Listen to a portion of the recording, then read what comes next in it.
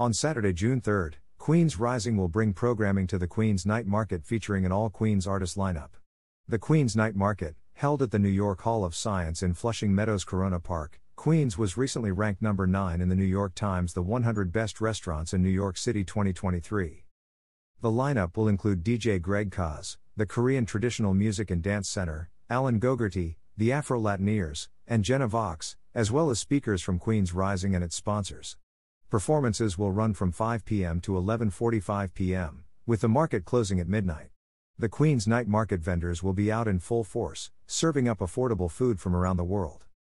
Queens Rising thanks the Queens Night Market, in particular founder John Wang, for this continued partnership. Greg Kaz is the premier DJ bringing the sounds of Brazilian samba to dance floors everywhere. Not only is he one half of the best Brazilian-influenced DJ night in New York City, Brazilian Beat Brooklyn, he is also bringing the music, by releasing records full of these Brazilian beat nuggets.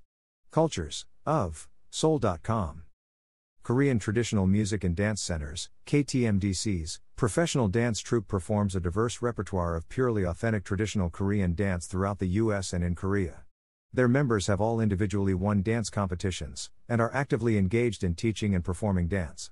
The troupe performs for cultural and educational events, as well as private functions. Some of the places they have performed include Carnegie Hall, Lincoln Center, Citi Field, Ellis Island, Metropolitan Museum, Egg Theater in Albany, United Nations, French and Italian embassies, and many universities.